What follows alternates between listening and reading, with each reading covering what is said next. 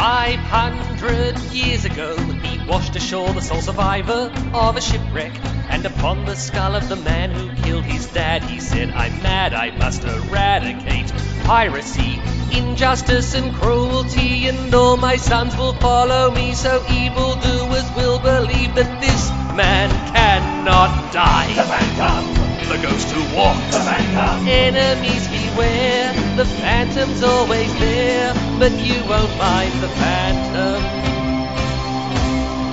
He finds you.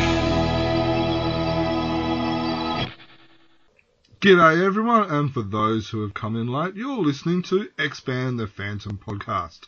My name is Jermaine, and tonight I am joined by Dan. How are you, buddy? Yeah, good mate. Looking forward to tonight's chat, and really good to be back in the podcast chair again. Yeah, are you ready to go back to school? Well, I know it's a common daily thing for you, but, you know, on the other side of it, you're going to be the student and this time? Yeah, it's interesting. The last couple of podcasts we've been talking to, the people associated with the Phantom Club in particular, between Hendo and Olga and Wally Lewis, and hearing a bit about being a Phantom fan in the 80s and 90s. I feel like we're going to go back even further in time tonight, and really looking. I'm a history buff. I'm a history major and a history teacher by trade. Mostly teaching English at the moment, but I love my history, so I'm really looking forward to learning a lot of history tonight. That's good. And as all our listeners will be aware, seeing we have a special guest, that means we have booted Steve off. No, just jokes, Well, Steve. He's probably got more in common with tonight's guests than we do, given that he's off. The reason that he's not here is because he's busy writing his masters. Yes. So, as we have kind of hinted, we have a very special guest tonight. This has been a podcast probably about a year or two in the making. And for those who do not know who we're talking about, we are talking about Kevin Patrick. How are you, Kevin? I'm very well, thanks, guys. How are you? Pretty good, mate. We've had to, you've been on our wish list for a while, and you've always said, let's just put it off for a little bit longer, put it off for a little while longer. So, it's good to finally get you on the podcast. I'm delighted to be invited into the podcast. I know this has been an epic in the making, so let's hope we don't disappoint your listeners today. I'm sure that will not happen. So, as always, whenever we have a guest, we always ask them to start off with a little bit about yourself, a little bit of your background, what you do, how you became a Phantom fan, how you were introduced. Do you still read Phantom comics and stuff from there? And then we kind of go on from there. So, Kevin, would you like to tell us a little bit about yourself? Absolutely. Look, this will take up the next hour, so, sit back and enjoy, guys. That's okay. Perfect. Our podcast listeners are used to that. That's good to know. Okay, so seriously, a bit about myself. My name is Kevin Patrick. I'm currently teaching Media and Communication Studies at Fordham University in New York. My background has been at various times involved in communications policy research.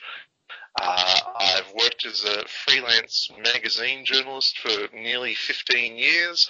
I've written two children's books, one called Prehistoric Australia and one called Airborne Australia. I've also been a long-time bookseller as well. So looking back over my working life, there's always been this common thread of words, of writing, of literature. So even though my resume might look a little, crazy, a little bit of a patchwork quilt, I think that's been the kind of unifying theme. And I think that sort of reached its newest phase in terms of where I am now in my life. When I decided to go back and do postgraduate study back at Monash University around 2008, 2009, I did an honours year. I wrote a minor thesis about Australian comics and the sort of cultural anxieties surrounding comic books in Australia in the 1940s and 1950s. And after that, my supervisor said to me, "Well, Kevin, how do you feel about doing a PhD thesis?" And I said, "Well, Dr. Murray, I think it's a very splendid idea. What about a thesis on The Phantom?" And she said, "Okay, that's fine. I've never read The Phantom, but proceed from there." And so that was about, well, what? When did I start? That would have been about 2010. So, that's sort of where, that sort of led me to the path I'm on now. But in terms of The Phantom himself, my first exposure to The Phantom very much predates that. It would have probably been about, 10 years old. And I think it probably would have been, my first Phantom comic would have been something like 631 or 634, an old Frew edition, with a blue background and the orange masthead. And I think the story was The Diamond Hunters, the classic Lee Falk and Ray Morse story from 1937. And I sort of, got hooked well and truly. And even though my interest in The Phantom, has sort of fluctuated over the years, depending on my interest in comics generally, it's still a character. It's still a series I always come back to. That's where my first entree into The Phantom, and, was a pretty dedicated and regular reader for at least, 10 years or so, but then picked up the thread again when I started doing my PhD thesis on The Phantom at Monash University. And that opened up a whole new world about The Phantom and his international profile and popularity. That's a little bit about me. So do you still read The Phantom now? Well, look, it's funny, reflecting on what's been happening at Frew Publications back in Australia, I really picked the worst possible time to move to the US because all this amazing stuff has been going on back at Frew headquarters. I always kept, over the years, I'd had a few opportunities to talk to Jim Shepard, when I was writing a column for Collector Mania magazine about Australian comics, or even in connection with my PhD thesis. And, I'd always walk away from these chats with Jim, asking about Frew and what their future plans are. And I always kept a little bit of a mini shopping list, about, like, if I was the publisher of Frew and The Phantom, what would I do with The Phantom? I always had this kind of wish list of things, I'd be going, well, look, I'd try and translate, some of the really early, Swedish Phantom stories from the 1960s, I'd try and reprint some of the, Charlton stories from the 60s, particularly the Jim Aparo stories as well, and I'd be doing this and I'd be doing that, and lo and behold, Glenn Ford and Renee White take over the reins at Frew, and they're pretty much ticking off everything that was on my shopping list there, so I just thought, I'm really glad someone's gone and done that, because, just looking from afar what they're doing, it's really great. I think I really do miss my fortnightly fix of The Phantom as it is. In a moment of weakness, my credit card took a bit of a beating. I actually ordered online some of these paperback reissues of old Lee Falk Ray Moore strips that were done in the late 90s by the Pacific Comics Club here in the States. So I got 3 of those. I got one with the seahorse, which is probably my second favourite Phantom story. One with the Diamond Hunters, of course, and one with Little Toma, which is I think one of the sweetest and most poignant Phantom stories from that era. So how long ago did you move over to New York, Kevin? I've been here since, July 2016. Yes, yeah. My wife and I relocated here. We actually got through the visa diversity program, which I believe President Trump is wanting to shut down now. So we made it just in time. Well, yes, just in time for that. But as you say, also just in time to miss the renaissance of Frew fandom back over in Australia. So yes. It's been heartbreaking, actually. I just think, there's no way I can sort of get any copies over here. I mean, unless I shell out for a subscription. But having said that, it's been really delightful.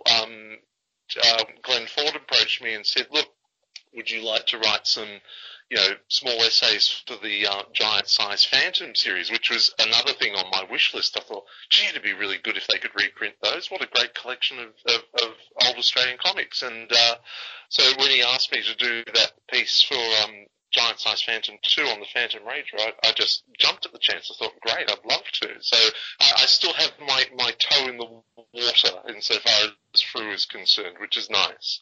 Well, that's the least he could have done after stealing all your ideas.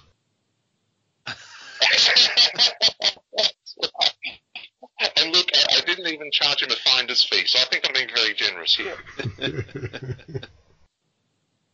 So I suppose we probably should mention, and that's why we're talking to Kevin, it's not just the historical articles that you're now putting in the Giant Size, and I'd like to explore that a little bit more after the really excellent expose on Phantom Ranger in Giant Size number 2, which is just come out, as you've mentioned, but also the book that your thesis has become, Unmasking the Phantom, America's First Superhero, which I guess is the reason for the timing of this interview, because it's available now or about to be available. I believe it is available now. I think the official publishing date is 15th of November, at least it is according to my publisher, but I know friends of mine here in the States who've actually bought copies online, so obviously there are copies, sort of filtering out there, which is really nice. But yes, so officially my book, The Phantom Unmasked, America's First Superhero from the University of Iowa Press, is up for grabs now. Very good, and people should definitely be going out to pick a copy of that up. Thank you. So really, I guess, I think obviously one of the reasons why we've sort of put off doing the podcast, we three, is because it was always just a matter of just wait, hold your fire, the book's coming out, and so this book, having just come out now, I'm so glad we finally got to do this at this time, because it's very opportune, obviously, but just reflecting on the writing process behind this book, talking about the sort of bad timing on my part, leaving Australia to come to the US when all this amazing stuff's happening in Frew. There was also all these other developments that was happening with the US comic strip, the one that's put out by King Feature Syndicate. You had the death of several of the artists associated with the Sunday and the daily version. You had all the things that were happening in Australia with Frew, and I think it was, this time last year when I was putting the finishing touches to the second draft of the book, I had to really hurriedly update the conclusion. I kept saying to my editors, look, have I got the space to actually talk about this stuff? Because, there's always a time lag between when a book is written and when it actually hits the shelves in stores.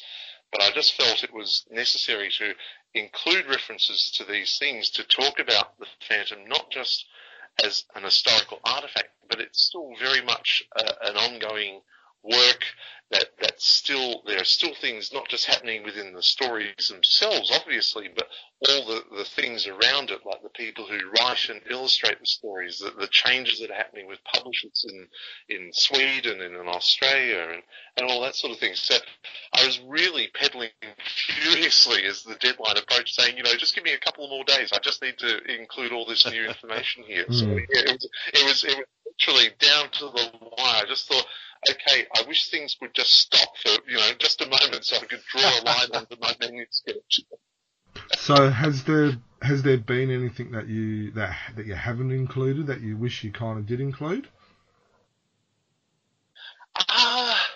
Look, I don't think so. Insofar, the focus of the book is about not only just the history of the Phantom comic strip and the history of the Phantom, the development of the Phantom as a character in his fictional world, but it's very much been looking at that, at the foreign reception, the international reception of the character, because I think that's always been the most intriguing thing about the Phantom. He's been a relatively, sort of, if not unknown character, he's definitely been a second or third tier comic strip hero in America. But he's always had such a huge reception, a huge following overseas. And the reasons why I picked Sweden, Australia, and India is because you've got three very culturally, politically, and historically diverse countries, all of which, seem to have a shared affinity or love of the Phantom. And I just think, well, that's a really intriguing phenomenon. Why is this so? And I think that's really the question that formed the basis of both my thesis and the book on which it's based now. And I think in terms of trying to pick apart the reasons why the Phantom has been so popular in three countries, I don't think I've left anything out, but I'm just waiting for the email that comes from someone somewhere in some corner of the world that says, "Oh, but did you mention this?" And I'll do a Homer Simpson's moment, and I go, "Damn, I forgot to do that." But I think, if you know what it's like, I think. Anyone who's done any extended piece of writing, particularly like I say, a master's thesis or an honours thesis or whatever, you're never always 100% satisfied, but I'm as close to being 100% satisfied as I can be with the end result of this book. I think I've covered everything, but like I say, I'm just waiting to be told, no, you didn't. Yeah. So, could we, go back a little bit and just, explore, and maybe if you can just tell us about the whole process you did of the story, because obviously there was the survey, maybe even focus a little bit more on why Australia, Sweden and India, and maybe why not some other countries, and because I find that whole way, I remember the survey when it first came out. I can't remember when you first did it, but the Phantom Forum was still around then, and everyone thought it was a great idea and was excited, and there was a lot of discussion about why countries like Norway wasn't included and stuff. So, if possible, could we explore that a little bit more? Yeah, sure. Look, I think the reasons why I picked Sweden, Australia and India is because, on balance, I thought they were the countries that had the longest tradition of continuous publication of Phantom comic books. Certainly Australia, it's still the world's longest running edition of the Phantom comic. Sweden is, I think, the second longest continuously running edition of the Phantom, or Phantomen, which has been in print since 1950. India came later. India started publishing Phantom in comic magazines in 1964 as part of the Indrazal comics anthology. But that kept in print up until the early 90s, and they're still in print in those sort of small paperback digests from Eurobooks International. Yeah. So I thought these countries, aside from the intriguing, sort of three-way connection, these countries all having this shared affinity and love of the Phantom, it's also a recognition of their historic contribution to sustaining the Phantom franchise, for the want of a better word, the legacy of comic book publishing in those countries. And they all have very different experiences of comic book publishing traditions as well. And that's another thing I wanted to explore in my thesis and in the book as well. Now, why didn't I include other countries, like particularly, say, the other Scandinavian countries, such as Finland or Norway? And it's a very valid question. I thought my reasoning in my head, and I still stand by this, is that Sweden has really been kind of almost the sort of Scandinavian epicenter of the Phantom. All the editions that have been published in neighbouring Scandinavian countries have either been joint ventures with or wholly owned operations by its Swedish publishers, be it Semic Press or through Egmont, who's the current Swedish publisher now. Now, that's not to dismiss the popularity or downplay the popularity of Phantom in Norway and Finland and even other Eastern European countries like Estonia or what have you. But I think the historically significant aspect of that sort of Scandinavian tradition of comics publishing has always come out of Sweden. That was the country that decided to commission its own new original Fantomen stories, who actually made, the really significant changes and innovations to the whole Phantom Chronicles, by repositioning the sort of Phantom ancestors as a more Eurocentric historical figure. And you also see how the Swedes have made a direct contribution to the American comic strip version of the Phantom, the original source. You see things like the fictional African nation of Rhodia, is now incorporated into the American comic strip narrative. You had a number of the artists who previously worked on the Phantom comic strip actually first illustrated the Phantom for the Swedish comic book edition. So you kind of seen Sweden in particular sort of becoming this sort of parallel center to the United States in terms of producing new Phantom stories. So I think historically, editorially, and culturally, I felt it made sense to focus on Sweden, say at the exclusion of other Scandinavian nations, or indeed other European nations that have published Phantom editions in the past. So that was the reason why I chose Sweden in particular. What about South America, for instance, that corner of the globe? Phantom's been very big in Brazil, for instance. That never, where were you on that? Look, I must admit I am relatively ignorant of the Phantom's publishing history in Latin America and South America. I didn't get the sense that they perhaps, and correct me if I'm wrong here, and I'm willing to stand corrected on this, it might be the basis for a sequel, who knows? But I didn't get the sense that the Phantom's publishing history in South America was as, say, how can I put this, as innovative or as historically significant as the Swedish contribution to the whole Phantom universe as such. I'll tend to agree with that. That's not to deny.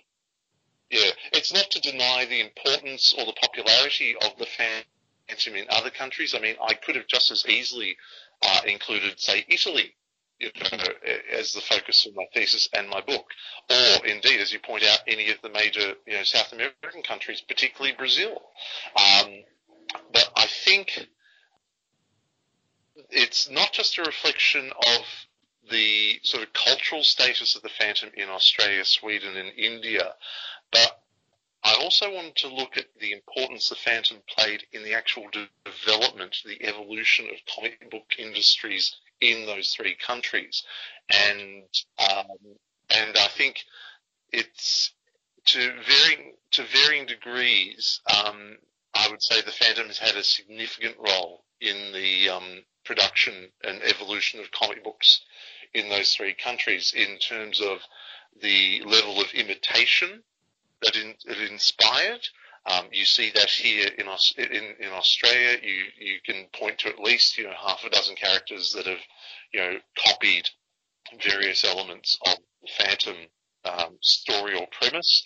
Some published even by Frew. Sir Falcon is obviously very much almost a carbon copy of the Phantom.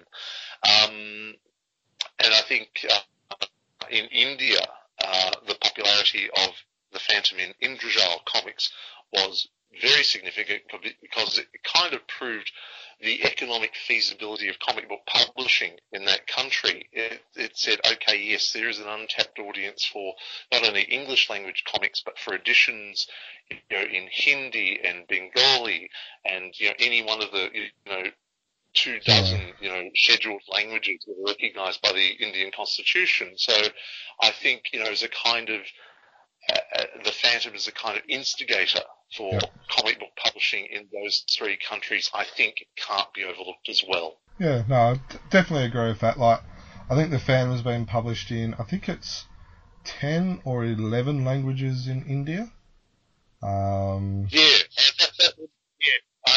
certainly, I'll be the first to admit I'm not fully across the breadth of different linguistic editions of the Phantom published in India, simply because, that material is not easily accessible.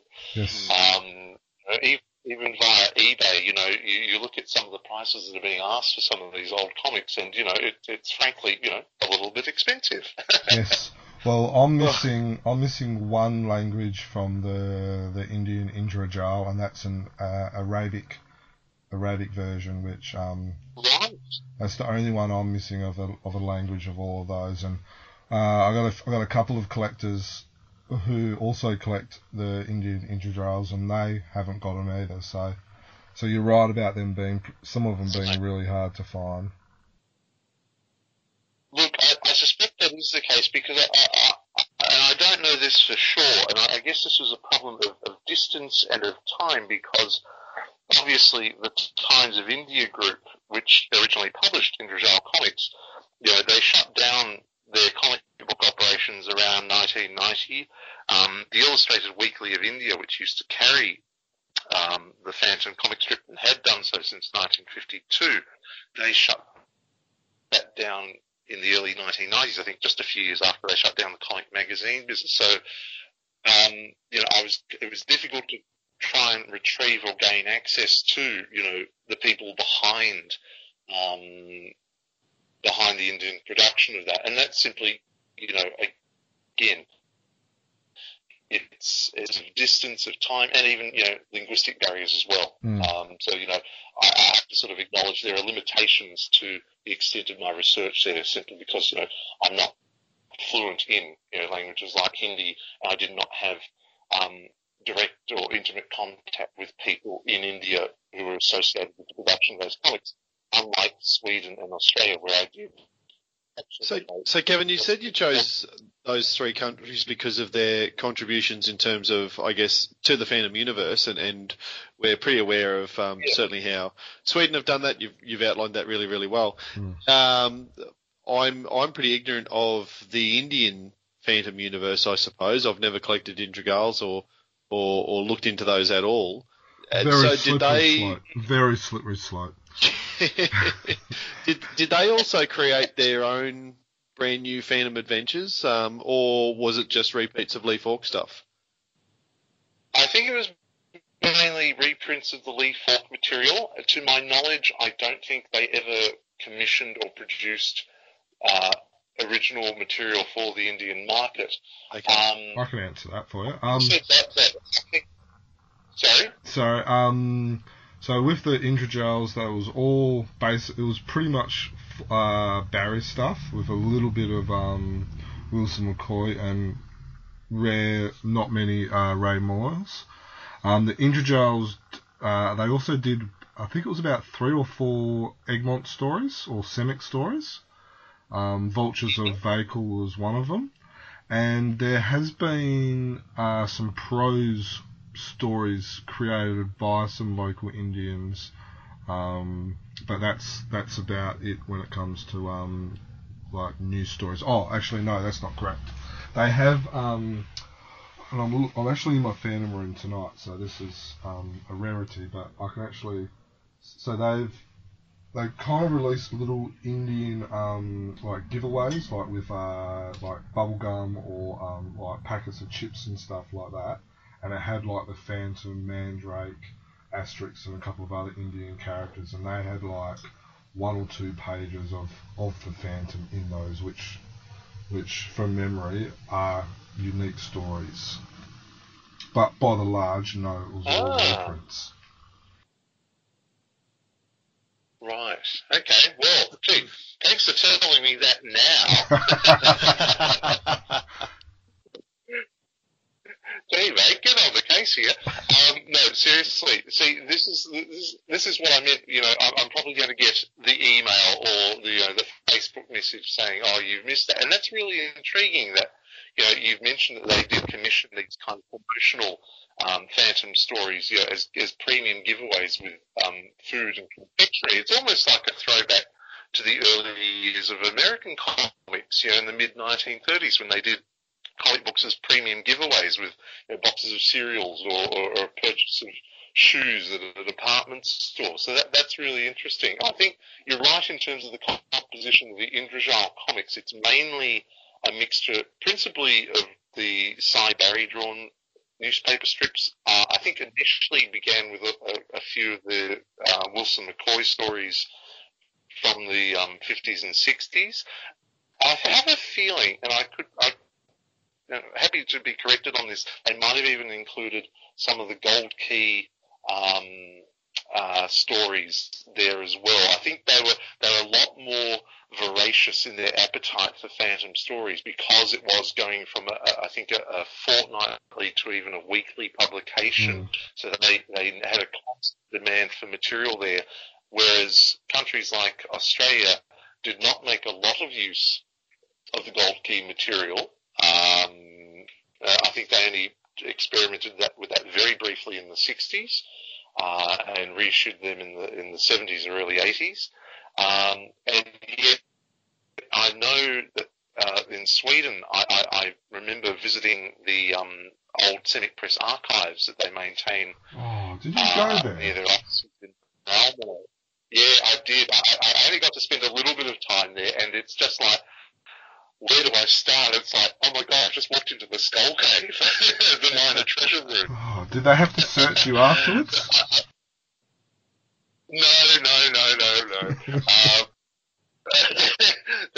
Yeah, I'm surprised they didn't actually. Now that you mention it, is it true that it's like is it because I've heard rumours that it's like you go into like a big like storage yard type of thing, and it's like is that true?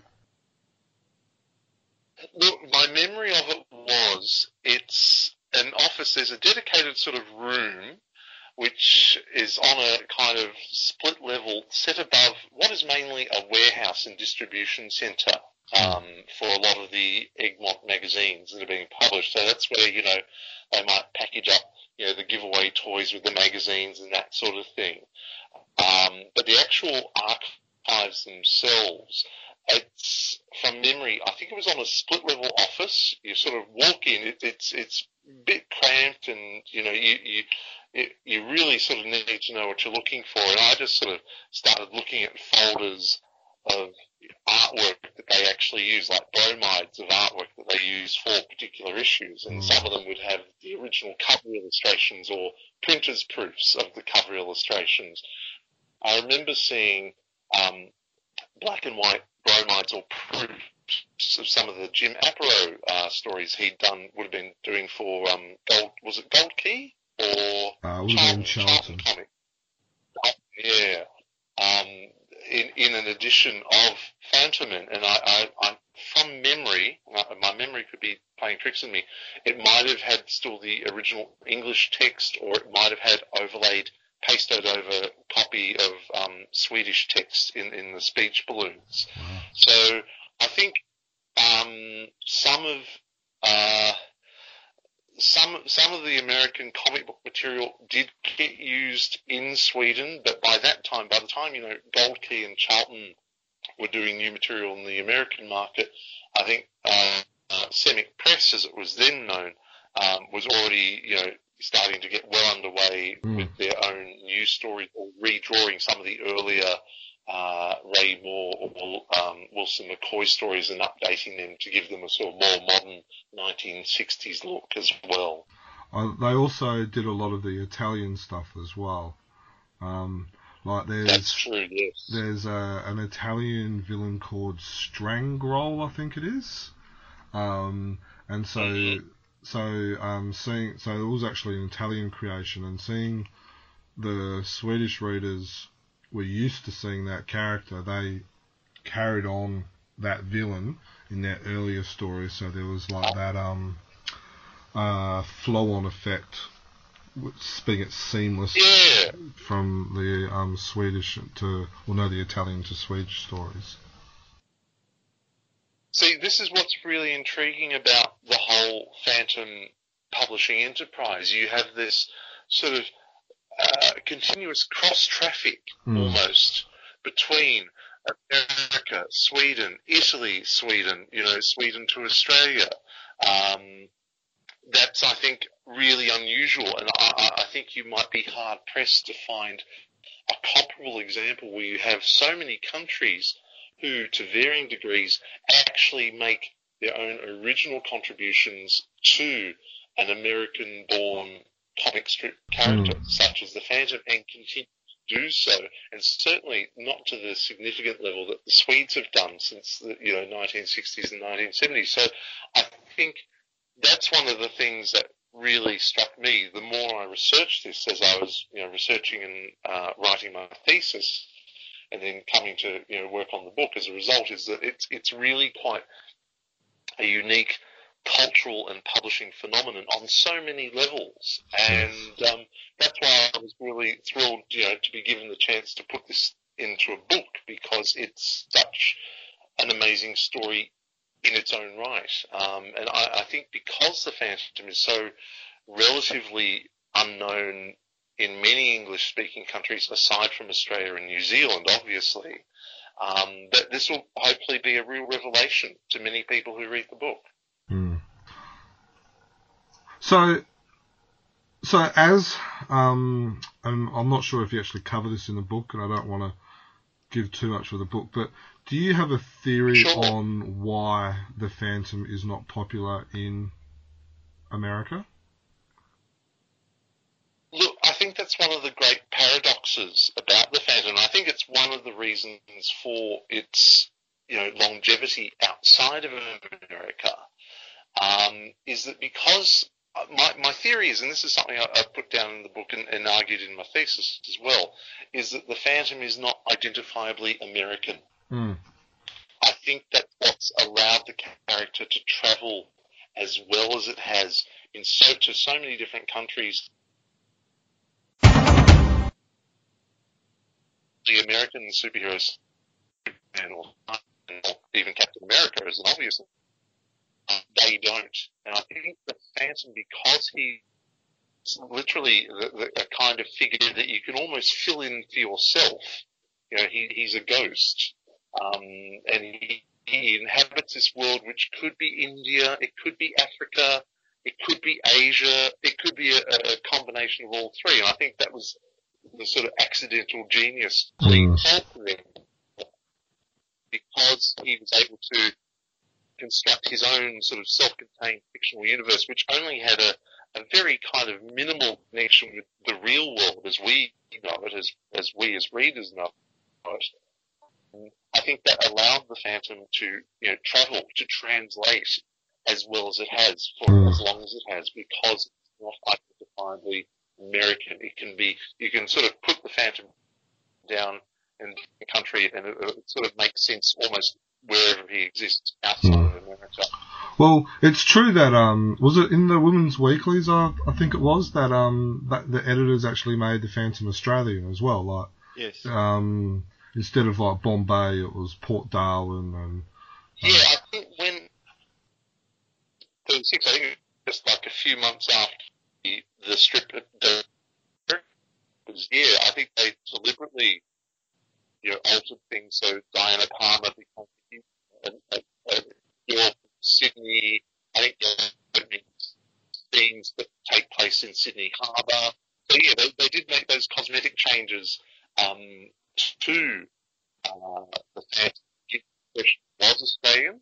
And also, don't forget, the early stories always maintain that the Phantom's jungle headquarters or throne was always going to be located somewhere off the Netherlands East Indies, or what we call Indonesia now. So there was that kind of geographic proximity to Australia, which perhaps reinforced the idea that, this is an Australian comic strip. So yeah, I think again it ties into that kind of that sort of almost, how can I put it?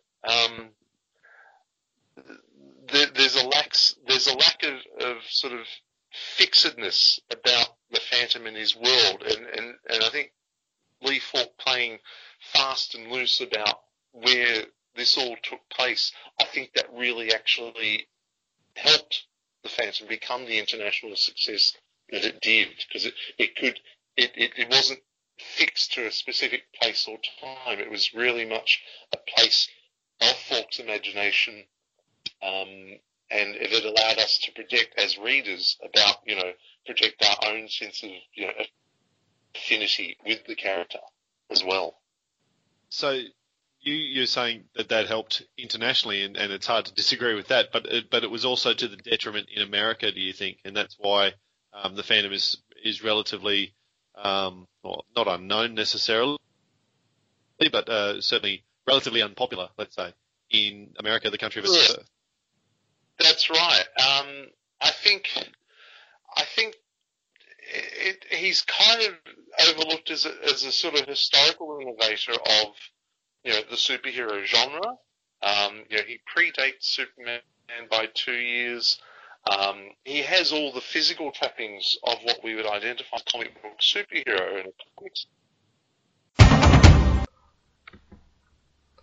Yeah. So what was the last thing you heard, Germ, before you dropped out? Well, maybe even if you just start, if your question about why the Phantom isn't popular in America.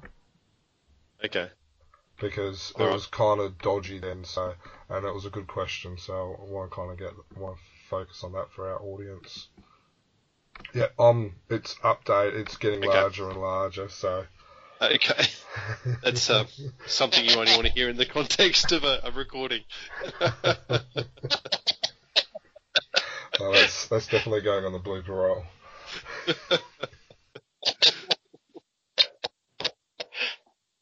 Okay. I can't remember exactly. So, how did I? So, I think, do you want to rephrase the question like, okay, why do you think the Phantom has not been as popular? Yeah.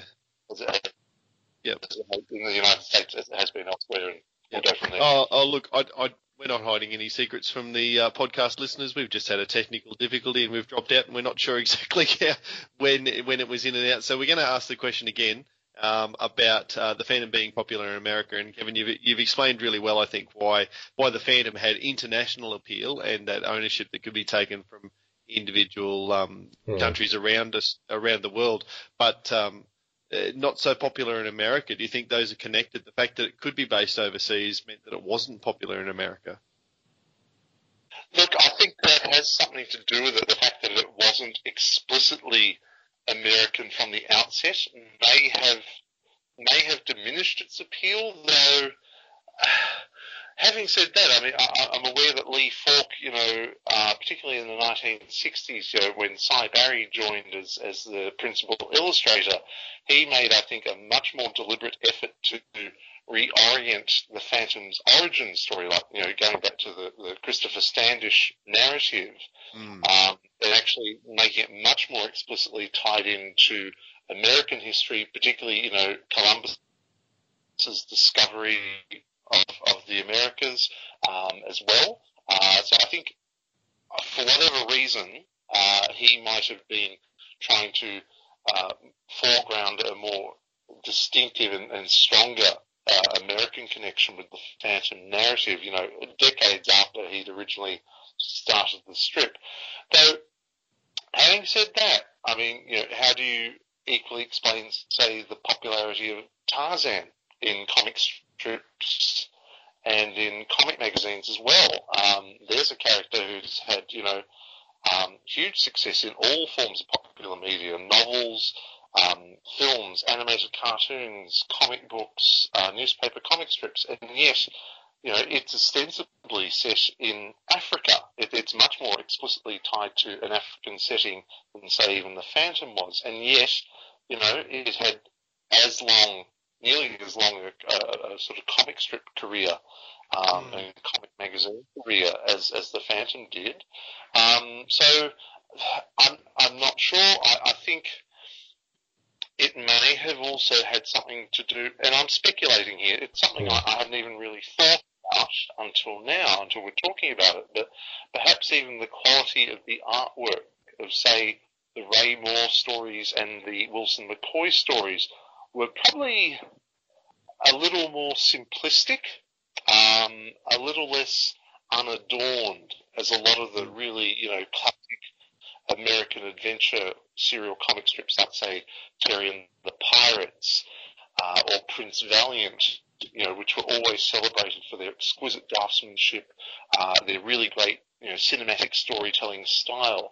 I think, particularly with Ray Moore, especially towards the end of his tenure on the strip, the artwork started to look very crude by comparison. I think it may have actually been, in American eyes, a rather visually unattractive strip. For me, that's actually part of its appeal. I was going to say the same thing. Exactly right. That simplistic nature of Moore and McCoy is certainly part of the appeal. Yeah, I think that's the reason why McCoy in particular was so popular in Sweden and India, because that's when they started those comics with. They zoomed in on the McCoy material. I think for younger readers as well, and again I'm speculating here, I think the sort of very basic, simplistic approach to their artwork, and it's deceptively simple, because if you try and actually copy them yourself, it's actually very hard to capture the essence of their work.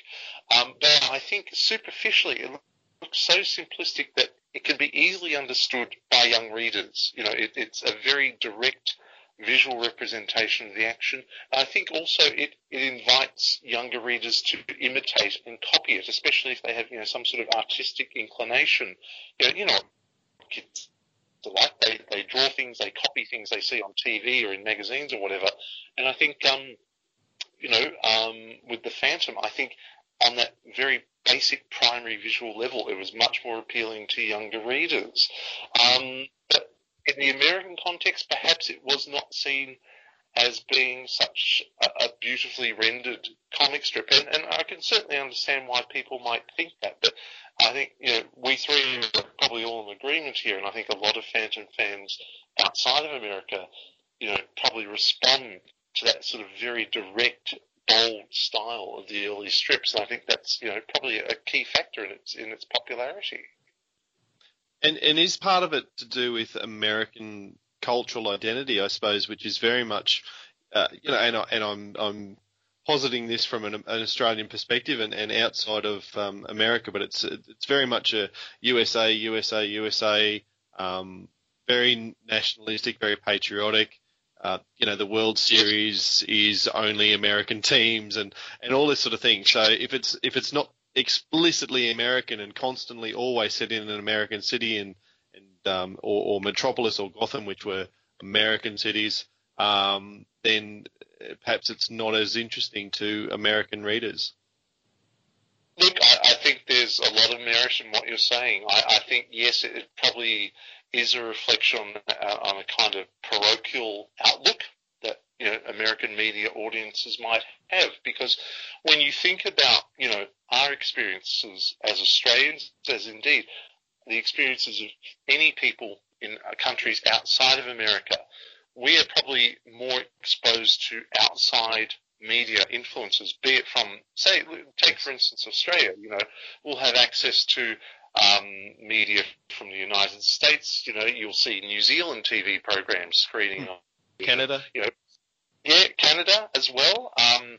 So I think countries outside of America, especially countries that have the shared English language, are going to be exposed to a much greater pool of media content, be it from music, motion pictures, novels, comics, whatever, from other countries than, say, Americans are. Because if you looked at it as a kind of flow of traffic, countries like Australia will receive media from all different sorts of sources here, whereas if you look at mainstream media in America, there's actually it's quite the reverse. There's very little foreign media content that's going to come in and be disseminated as widely as it might be in countries like Australia.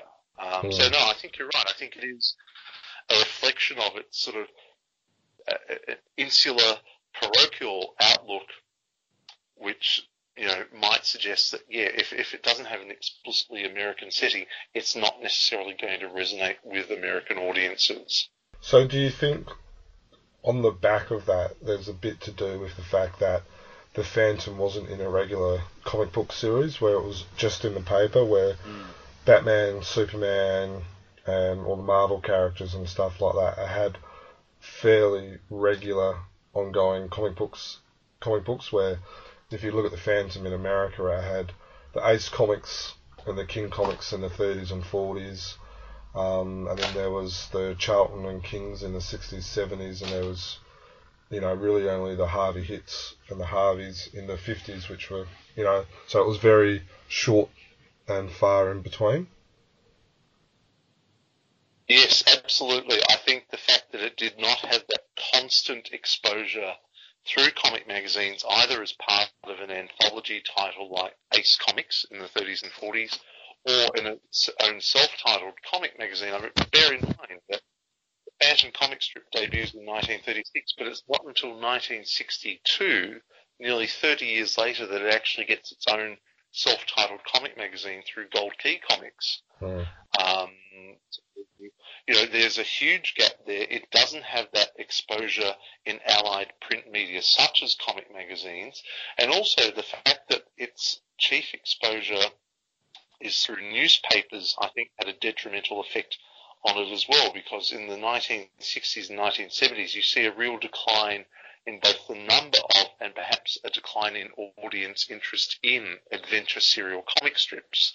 Adventure serial comic strips are getting smaller, physically getting smaller, because newspapers aren't allocating as much space to them. A lot of the adventure comic strips that came of age in the 1930s and 40s were being cancelled by the late 60s and early 70s because their original creators had retired or died in some instances.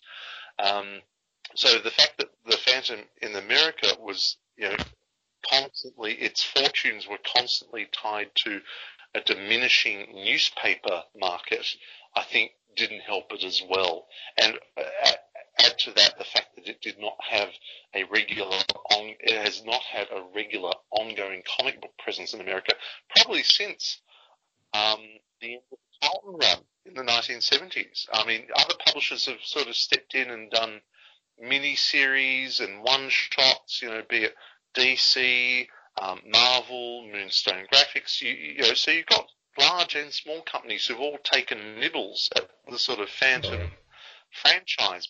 They've never been able to do it in a sustainable or commercially or creatively successful way for whatever reason. So, I think you're right. The fact that it is low on the radar here in the States doesn't help it at all. An interesting fact regarding that, what you were just talking about, is Moonstone is currently the number one publisher who's actually published the most comics inside of America by pure numbers, because of course you got Gold Key, King, and Charlton are three separate companies. Yeah. Right, that's interesting. Yeah, but I think it's also, Moonstone's operating in a very different comic magazine market to what, say, to the one that Gold Key and Charlton were operating in. We're talking about when comics were a mass medium. You could go into a drugstore and there'd be a spinner rack of comics. You'd go to a supermarket and you'd see comics there. Whereas Moonstone operates in an environment now where you actually have to make a separate trip to a dedicated retail outlet that only just sells comic magazines. So it may, in terms of volume, may be a really prolific publisher, but I would argue that its reach to the public and its visibility to the public is much smaller, given that comic shops themselves are nowhere near as ubiquitous as they once were in the sort of 80s and early 90s, and also the fact that they cater to what is, we have to say, is a fairly niche audience. Yep. Whereas Charlton and Gold Key were very much interested in a mass audience, in a general reading public. They had other titles. They had other popular titles as well, like Tarzan, Turok, and some others as well. Yes. And Flash Gordon, and they all... Exactly right, yeah. So I think perhaps the Phantom's public profile, certainly in comic books, has also been tied to the fluctuating fortunes of America's comic book industry, which has gone from being, a mass medium designed to attract a general readership to a much more specialised niche audience. And the consequence of that is it does not have the kind of profile that, other major superhero characters do in America. Yeah, no, I agree with that. It's rather interesting. Yeah, I love talking about stuff like that. It's fascinating.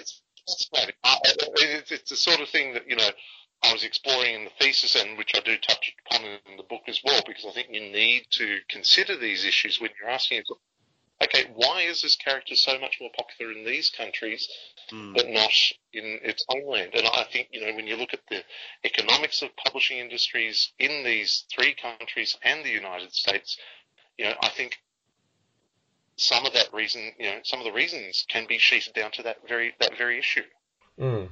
Well, and what's even interesting is, like, if you on, I don't know if you've seen, but on the website we've done a bit of a mini series looking at comic books that have been published before the 40s and stuff like that.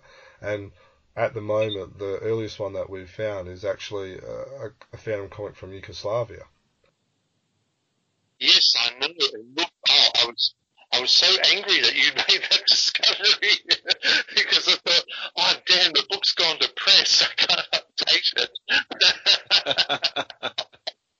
So in the book, which one of you identified as the first? The Italian still? I probably would have done the Italian one. But I think, this is just it. And also I just thought, well, do I go back and try and unpack the manuscript? And then I thought, well, I only have just that sort of fragments of information that you've been publishing on Chronicle Chamber, which has been fascinating. I think it's, this is really good historical, insight and discovery. So well done, you guys.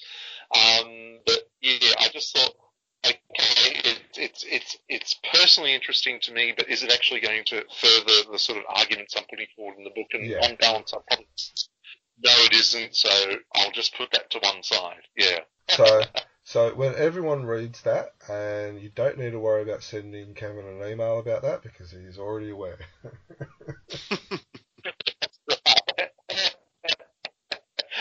So just take your fingers off the keyboards there, people. We're across it now. But yeah, no. One of the reasons that I am looking forward to reading the book so much is, I'm not sure if you're aware, but one of the things that I focus on with my collection with is actually comics from around the world. So it's with hearing you talking about the history in all these different countries and that, it's something that's, that perks my, interest in stuff like that as well. So yeah, it's really looking forward to it. And we should say at this stage that neither Jermaine or I have read the book, which makes the interview a bit interesting. But we have read the 50 pages or so that have been released on the QBD website. And what I found fascinating about that, it was a real lesson for me, just those first chapter and a half, I think was in the first 50 pages, was about how syndication works and what a syndicate means, because I've been talking about KFS and King Features Syndicate for 20 years, but I'd never really understood how a syndicate worked, and that was a really fascinating world to read about and understand exactly how that had all come about. Can you tell us a little bit about the way that research unfolded for you, Kevin? Look, I thought, in order to understand the Phantom, not just as a cultural and artistic phenomenon, you've got to understand the means by which the comic strip is disseminated. And I think it was Maurice Horn, who's a French-born comics historian, and there's a quote, I cite him in the book, if you want to understand the comic strip, you have to understand its means of distribution, you have to understand how syndication works. And I think his claim is absolutely true because, looking at how syndicates operate in terms of they create content which they sell to as many clients as they possibly can, or newspaper clients and magazine clients, with King Feature Syndicate, you know, they were expanding, only starting to expand really in the late 1920s and early 1930s. They, interestingly, did not set up their own international offices, but often worked in partnership with local firms in countries like Australia, such as the Alpha Syndicate, to act as intermediaries between King Features and their intended Australian audience. And I think that's interesting because you've got companies like, you know, King Features, like the Alpha Syndicate in Australia, and Bulls Press in Sweden.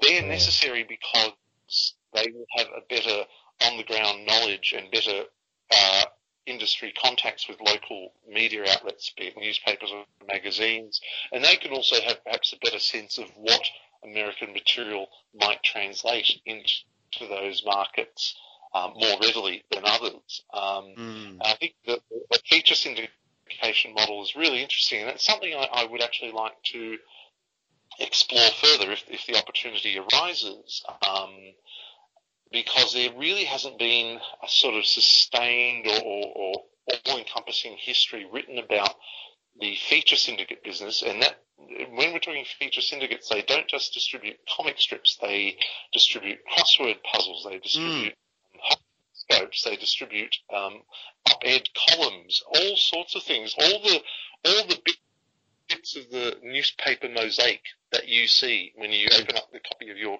metropolitan newspaper. You know, look at where all that material is coming from. Look at the copyright indicia information. See where all that material is coming from.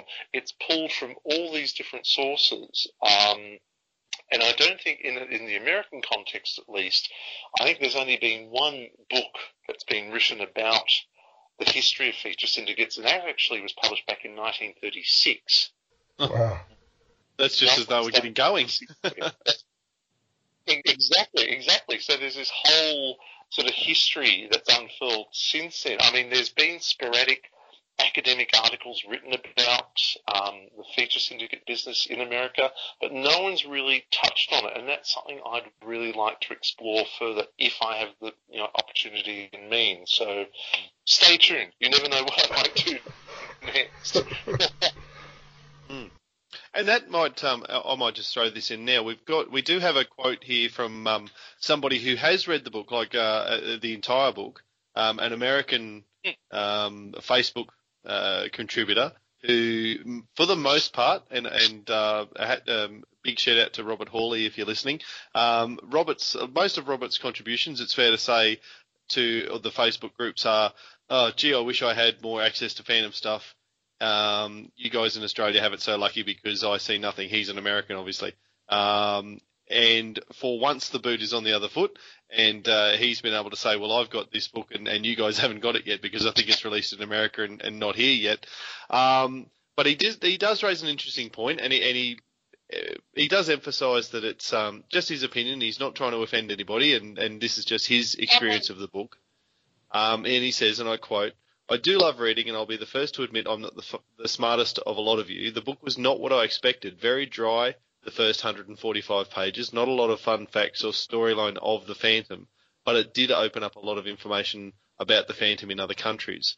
It is an academic text that you've written, isn't it, Kevin? It's not so much, it's not a gripping, detective story or fast-paced novel or anything like that. Just to make it clear for people what they're getting into when they pick up the novel, pick up the book. Yeah, absolutely.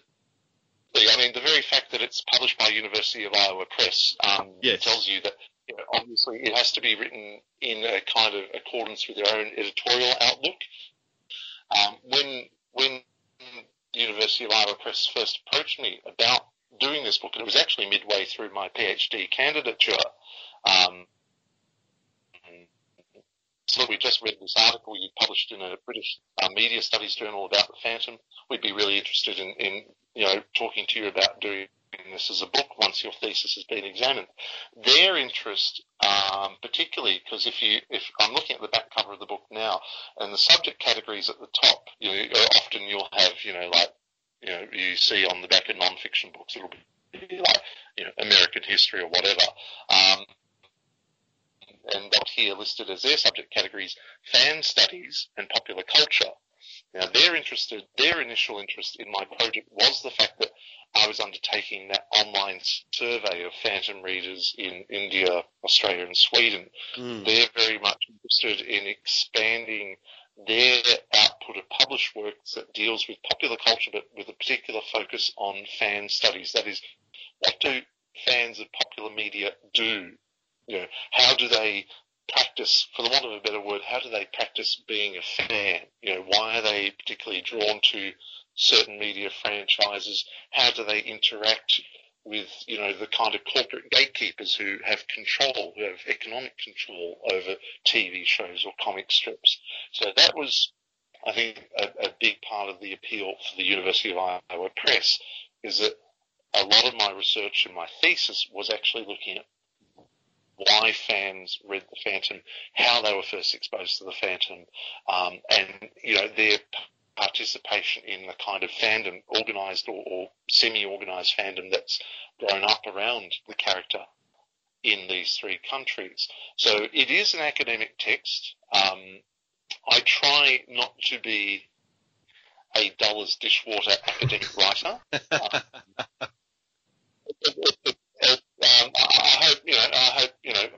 I realise that the tone of the book may be not what people expect, because it is partly a media history. It's explaining, how does syndication work?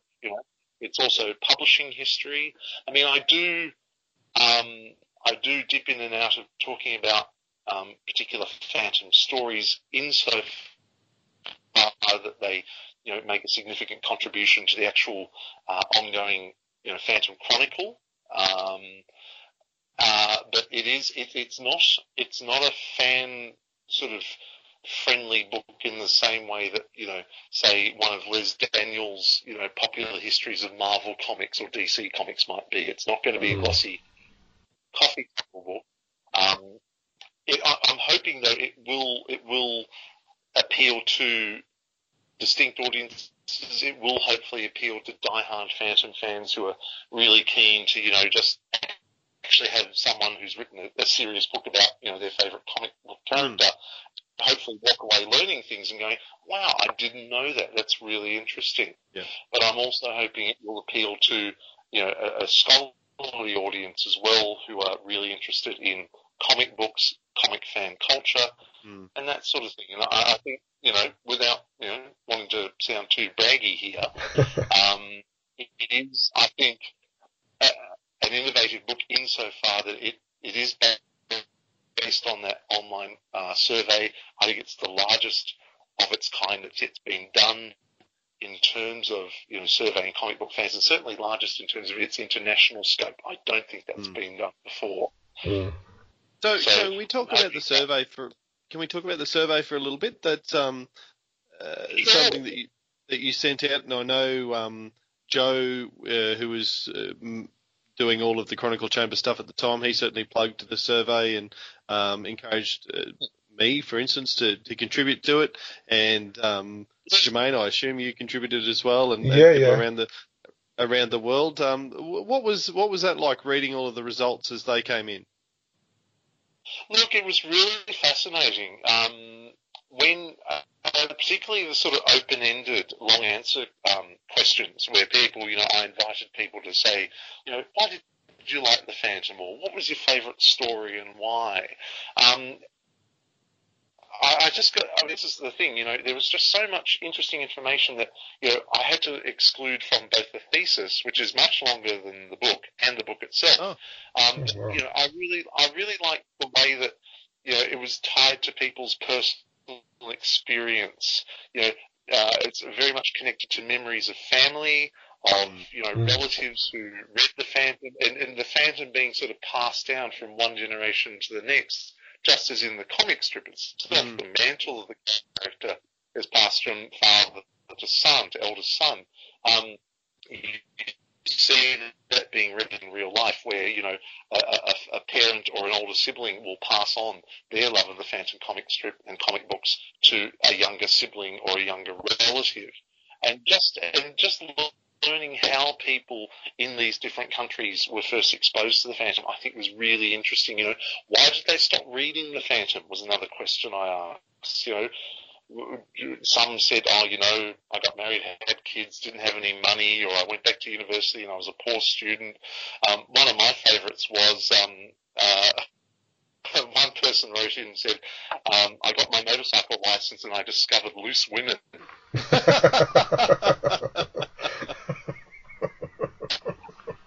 Which I thought was a pretty compelling argument to put aside your Phantom comic book collection.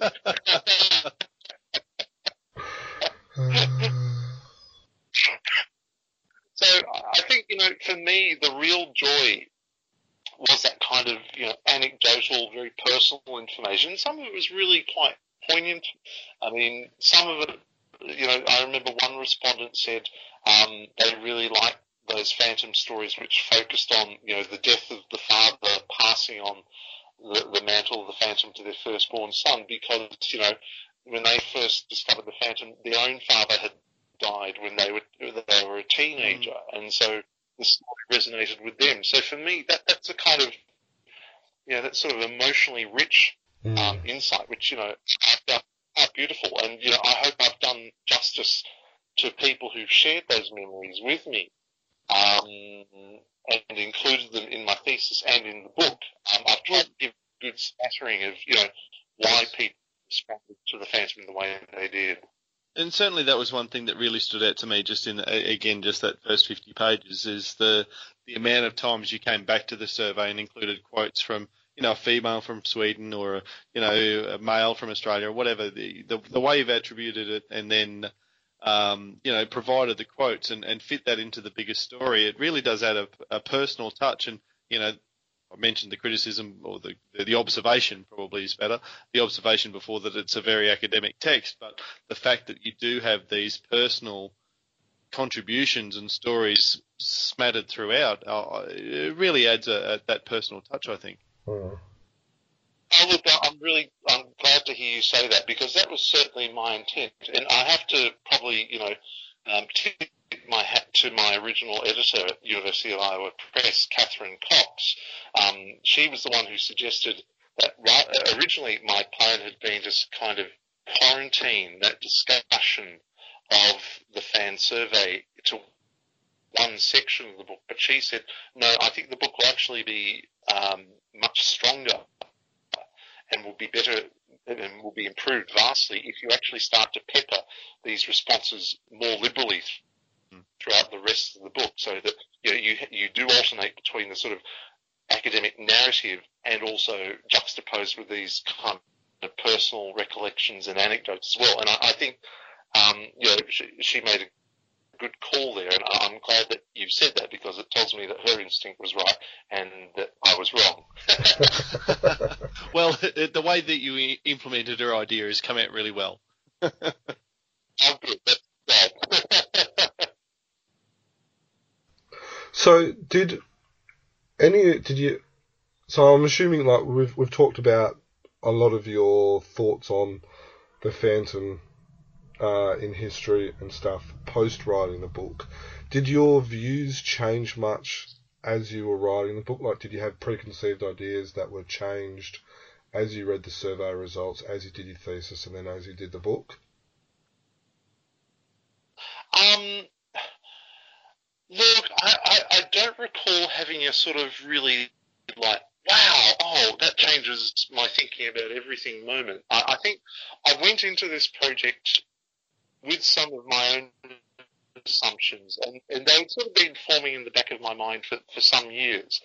Just to give you some context, this book now originally had its genesis in a book proposal I had pitched to an Australian publisher about 10 years ago, actually before I'd even gone back to postgraduate study. I pitched an idea about doing a kind of pop culture history of the Phantom in Australia. And I said, look, this character, it's part of the sort of pop culture landscape in Australia. It's, it sells, it was selling, 50, 60,000 copies, every fortnight. I said, this is a really interesting phenomenon here. And I got a very politely worded rejection letter from the publisher, more fool them.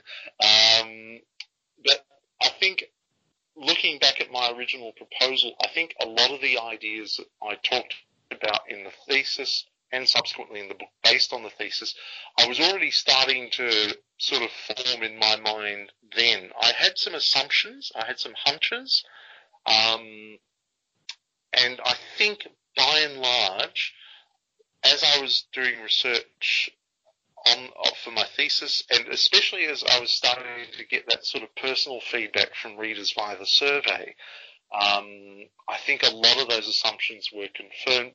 You know, it might have been an issue of, you know, readjusting the emphasis on my focus, or, you know, it might have brought to light a sort of sidebar issue I hadn't considered. But I sort of had this idea in my mind, well, I think this is why the Phantom works here in Australia, and I have a strong feeling it might work for these same reasons in countries like India and Sweden. But I just sort of wanted to sit back and just see, you know, if those assumptions were borne out both in my historical research and also in the feedback I got from readers. And I think for the most part, yes, it did. But, you know, the real surprise and the real joy comes in those kinds of personal anecdotal accounts, which sort of give a nice inflection into, you know, how people not just read The Phantom, but, you know, how they consumed media, you know, the role that families and friends play in, you know, forming our sort of tastes and preferences for the things we read and like, etc. So that for me was the kind of, you know, the garnish on top. Awesome. No, So, yeah. It's an amazing. Have you got a favourite chapter at all in the story? Like we've got when I say story, you've taken us from the very beginnings of the comic strip and then the syndication, which is what I've read so far. But then you look through the way that unfolds, and you're going to start taking us around the world, and the conclusion. You know, coming to the end of who owns the Phantom and the Eternal Champion. I'm really looking forward to seeing those sorts of chapters. Have you got a particular stage that is a favourite? Look, I don't know if there's one. I think the chapter. Look, it's like asking a parent to choose their favourite child, isn't it? No, I love them all equally, but differently. Let me see. I think, you know, chapters like becoming Phantomen, like how the Swedish Phantom, you know, came into being, is particularly interesting to me. I liked writing the conclusion, not just because it was like, oh, phew, I'm at the end of this thing, but also it's kind of looking at. I think there's a kind of nostalgic melancholy about the Phantom, which, you know, looking at where it's come from, where it is now, but also kind of, you know, juxtaposed with a sort of optimism or the reasons why readers like the Phantom. I do close the book with a particularly, what I thought was a really telling quote, and I just thought, yeah, this kind of sort of distills, I think, you know, the appeal of the Phantom in that way. So I did enjoy writing the conclusion because it gives you a chance to sort of reflect on the things you've learnt, you know, when you've written a book like this, but also, you know, just to sort of stand back and consider, you know, how do you distill, you know, your argument there. And I did like that. I remember, you know, writing the thesis, you know, there are many of the thesis chapters are in the book.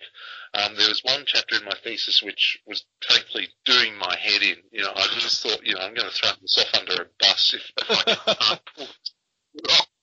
And I'm trying to remember which chapter it was in the book. I can't even recall now what that is. So I perhaps blocked that out of my mind as a traumatic experience. The same that we do with our kids. So exactly, precisely. Yeah. Yeah, so I don't know if I've got a really favourite chapter, but I think, yeah, probably the conclusion, simply because it was the one moment I could sort of stand back and reflect myself on, you know, the sort of, I hate to use the word journey, but I'm going to use it because it gets overused a lot. Yeah. But, you know, the moment that starts from when, you know, I embarked on my PhD thesis back in 2009, 2010 to this point now, you know, when I was writing the final draft of the book, you know, around late the second half of 2016, you know, it was a moment to sort of reflect not just on what I've written, but, you know, what I've learned and the experience of writing the book. So I think for me personally, that probably has as much resonance as any other chapter in the book.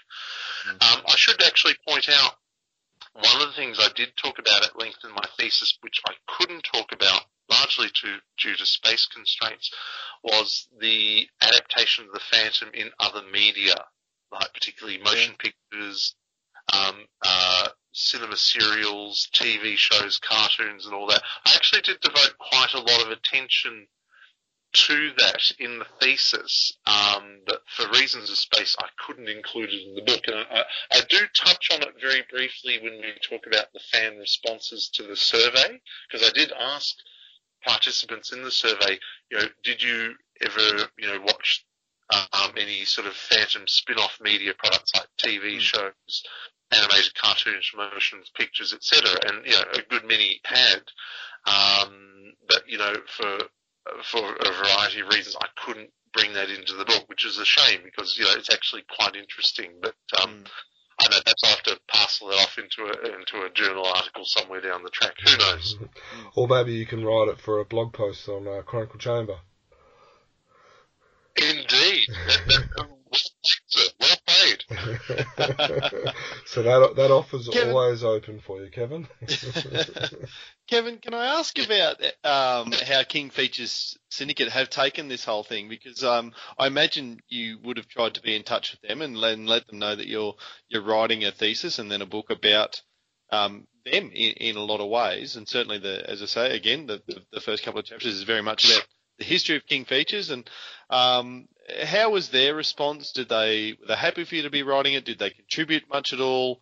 I know we've had a conversation. You've got a quote on the website about they're allowing you to use pictures and images of the Phantom in the book and how that didn't really transpire. How did it go, that interaction with them? Look, my interaction with them was limited. For a number of reasons. I mean, trying to do this long distance when I was doing my thesis research was, you know, always going to be problematic, even with email. I have to say my experiences dealing with their counterparts in Sweden and in Australia were much more engaged. The Swedish and Australian people involved with the Phantom were much more responsive there. Now, I don't know why, you know, King Features might have been, you know, a little more distant from the project. And I guess, you know, the real sort of interaction I had with them was really in terms of discussing getting permission to use the images there. But, you know, I was hoping, because it's an academic book and the images would be used for scholarly research and criticism, which you're allowed to do under even the Copyright Act here in America, that we might be able to, you know, use those images for free. But unfortunately, they wanted to attach a fee to that, which is their prerogative.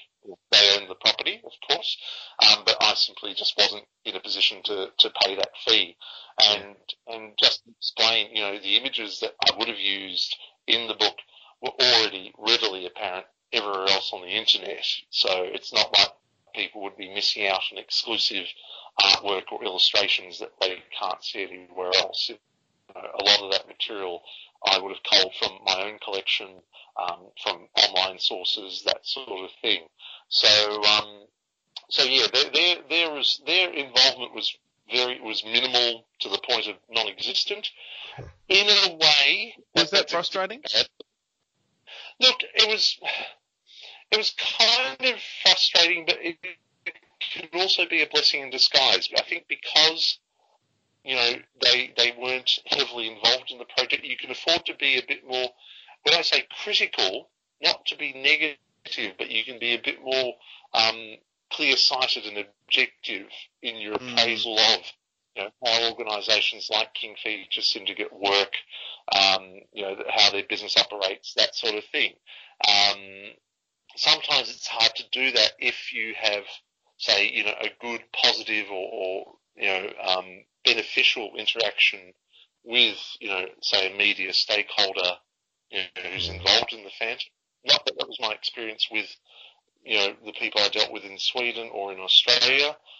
They were enthusiastic about this from the get-go. The late Jim Shepard was really generous with his time and forthcoming with his knowledge, particularly about the origins of Frew Publications as well.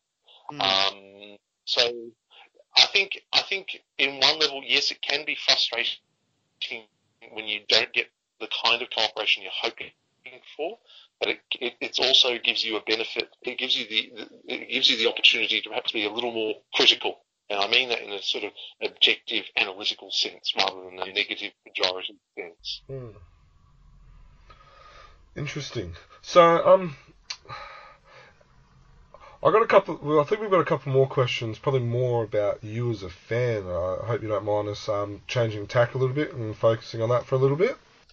Not at all. Because we want to leave some surprises in the book for everyone who's going to go out and pick it up and read it. At the start you were talking about I can't remember what story it was, but you said, do you remember what story it was, Dan? You said something about it was your second favourite romance story, or your second favourite story? No, romance and the Vesta Pirates, I assumed. Yeah. So we'll just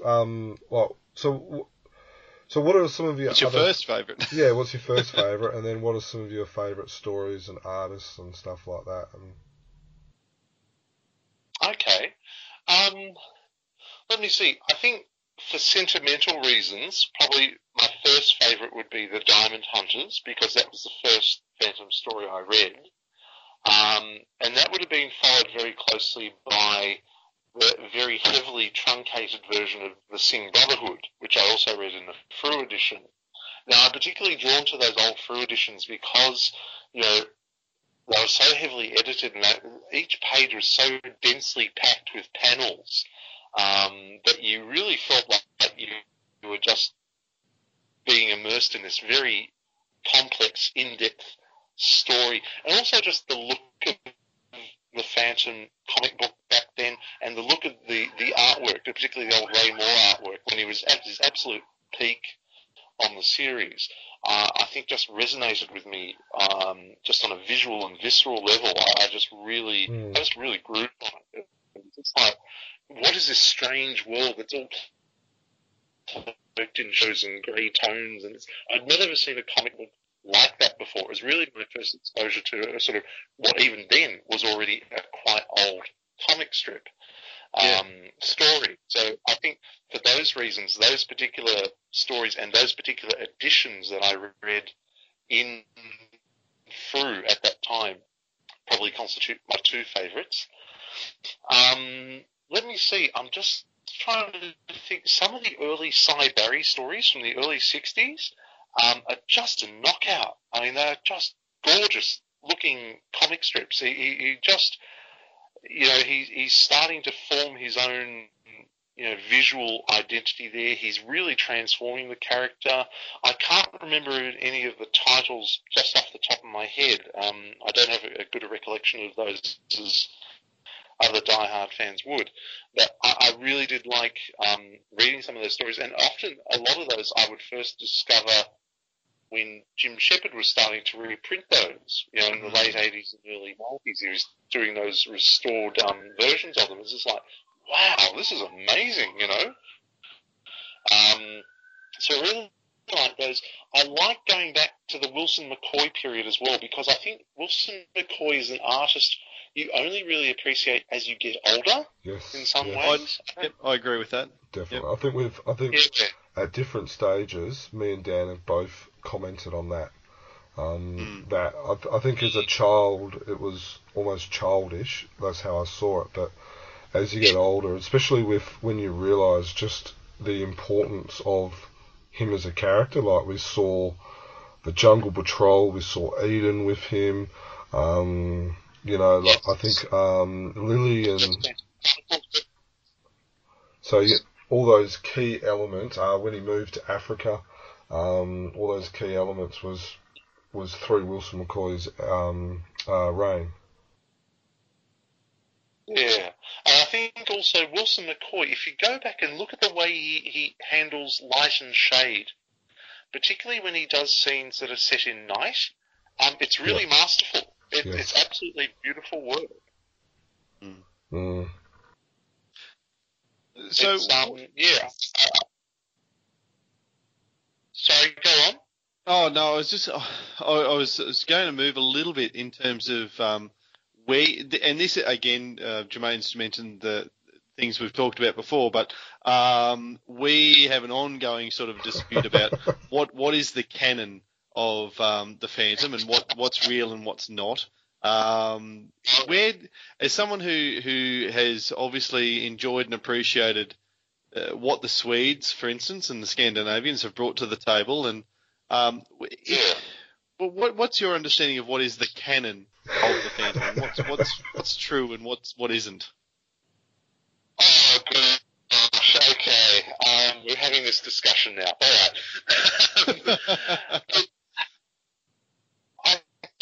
I think, and I'm not saying this is a cop-out, but I think the canon is what you want it to be. Very good answer. So many readers of the Phantom have come into the comic strip at different stages in the comic strip's history. Like, when I first started reading the Phantom, it was the late 1970s, but the first stories I read dated from the mid to late 1930s. Yet, for, say, a Swedish reader, their exposure, and I think a lot of our ideas of what constitutes the canon of Phantom stories depends on that first level of exposure to the Phantom, because I think so much of it is tied to your own emotional connection or emotional response to those stories. So I think, for instance,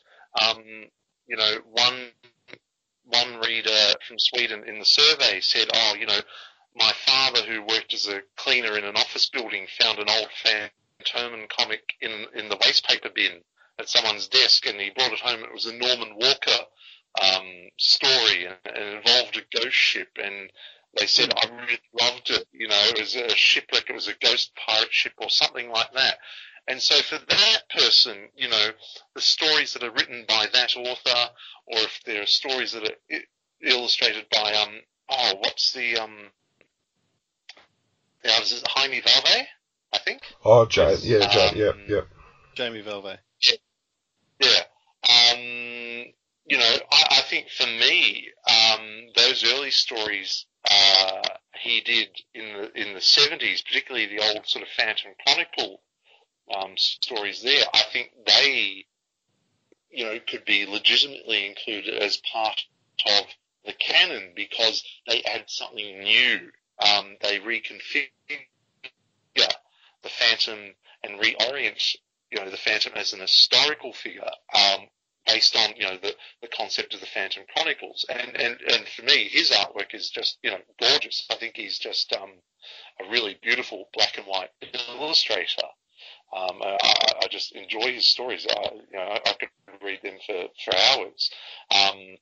So I think the canon is what you want it to be, and I think how you determine what the canon will be of Phantom stories will be determined by your exposure to those stories and at what age in your stage in your life you first read the Phantom. So I don't want to sort of say, set it down in stone tablets and saying, right, it's these stories and nothing else, everything else is relevant, because my own idea of what constitutes a canon is going to be very different from your respective ideas of what constitutes a canon. And my idea of the canon is probably so eclectic and weird and eccentric that, anyone would go, what are you smoking, Kevin? This makes no sense at all.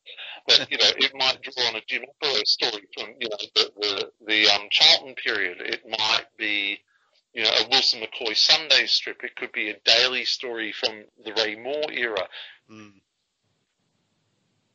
Well, you seem to be very much in the Jermaine Parker view of what is canon there. But to be honest, and I'm sure you would agree, Dan, that's a very good diplomatic answer, which I don't think we've looked at before with our continual topics on the podcast and off the podcast. Yeah. So, Probably. yeah, I was very impressed with that answer, Kevin, and not just because you agreed with me. That's just a happy bonus. Yeah.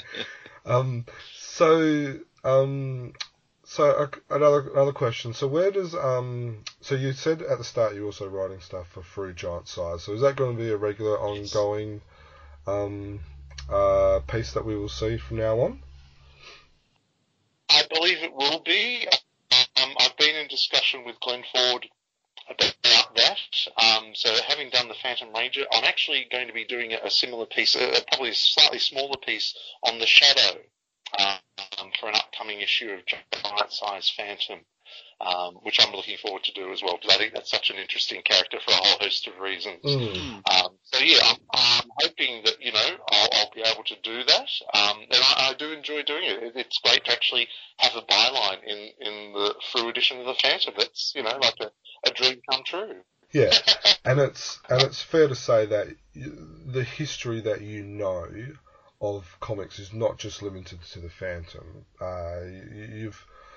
I've been following a couple of discussions on Facebook with a couple of prominent Australian comic book people, and I think you were talking about covers. Was it the Phantom Ranger? I think it was, and you were discussing how many covers have been published, and I think you helped clear up some confusion and stuff. So it's fair to say that your knowledge on Australian comic history is not just limited to the Phantom. Is that correct? No, that's true. I've always had a long-standing interest in the history of Australian comics, and if I can just diverge, I'll give you some background on that. As a kid growing up, I was, the classic comic book nerd, obsessive reader and collector, and most of the comics I would be Australian reprints of overseas comics and that sort of thing.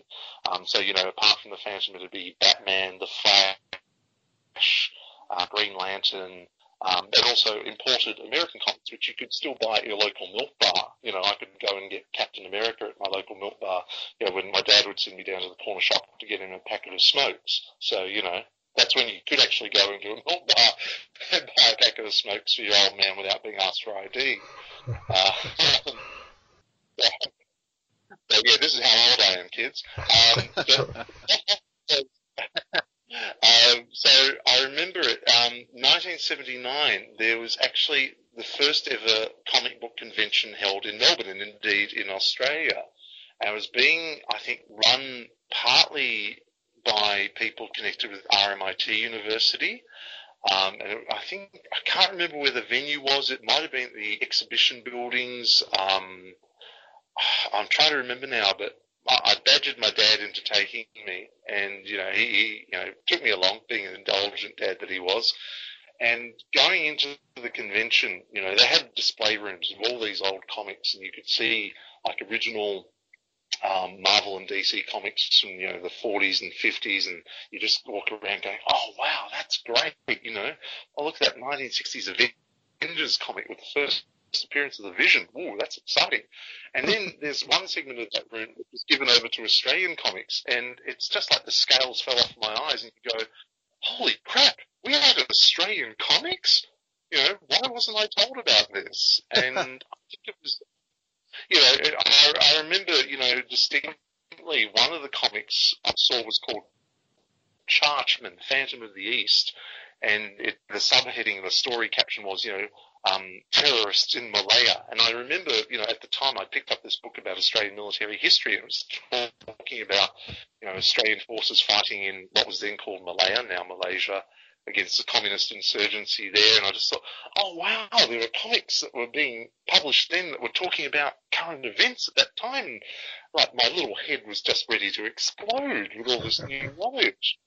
And it was fortuitous going along to that convention at that time, because that was also the year that the late John Ryan had his book, Panel by Panel, A History of Australian Comics, published. And I think for many fans and collectors of my generation and people who've come to comics subsequently, that book is, kind of like our Bible in terms of like laying out the map of the history of Australian comic strips and comic books. And my parents, bought me that for Christmas. And I'm eternally grateful that they did because, I still have that copy. It's falling apart. The pages are coming loose from the spine. The thumbprints everywhere.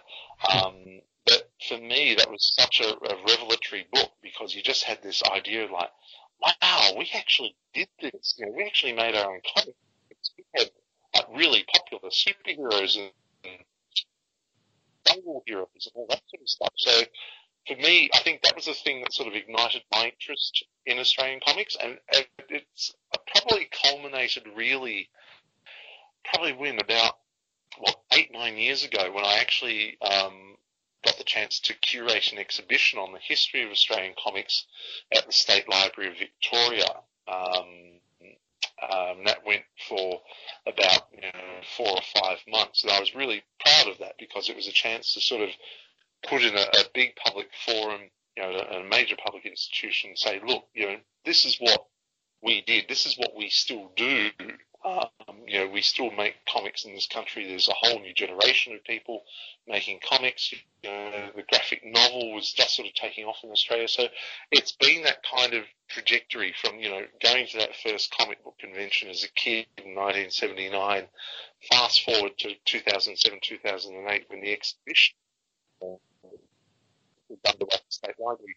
That's been the kind of, the sort of trajectory of my interest in Australian comics. But I have to say, as a personal preference, I'm probably more drawn to the comic books of, say, my dad's childhood of the 1940s and 50s because I find them such interesting historical documents in their own right, and also because they deal in genres that I'm personally interested in, like westerns, like detective stories, like, the sort of mystery men figures like the Shadow or the Grey Domino or even the Phantom. I'd call the Phantom a kind of mystery man sort of figure. So my own personal taste is for comics of that era because I think they just deal in genres that really aren't on the radar anymore, but which I find, absolutely fascinating.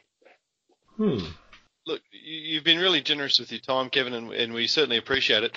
In a couple last question, if I may, where do you see then Fru's place in the Australian comic book industry and history with the publications that they came up with, the characters that you're now writing about in Giant Size? How do they fit into the larger landscape of Australian comic books, do you think?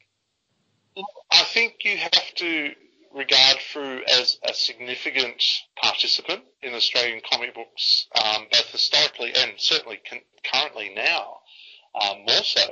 I think Fru was a company, typical of many companies at that time, which kind of exploited the sort of post-war explosion of interest in comic books.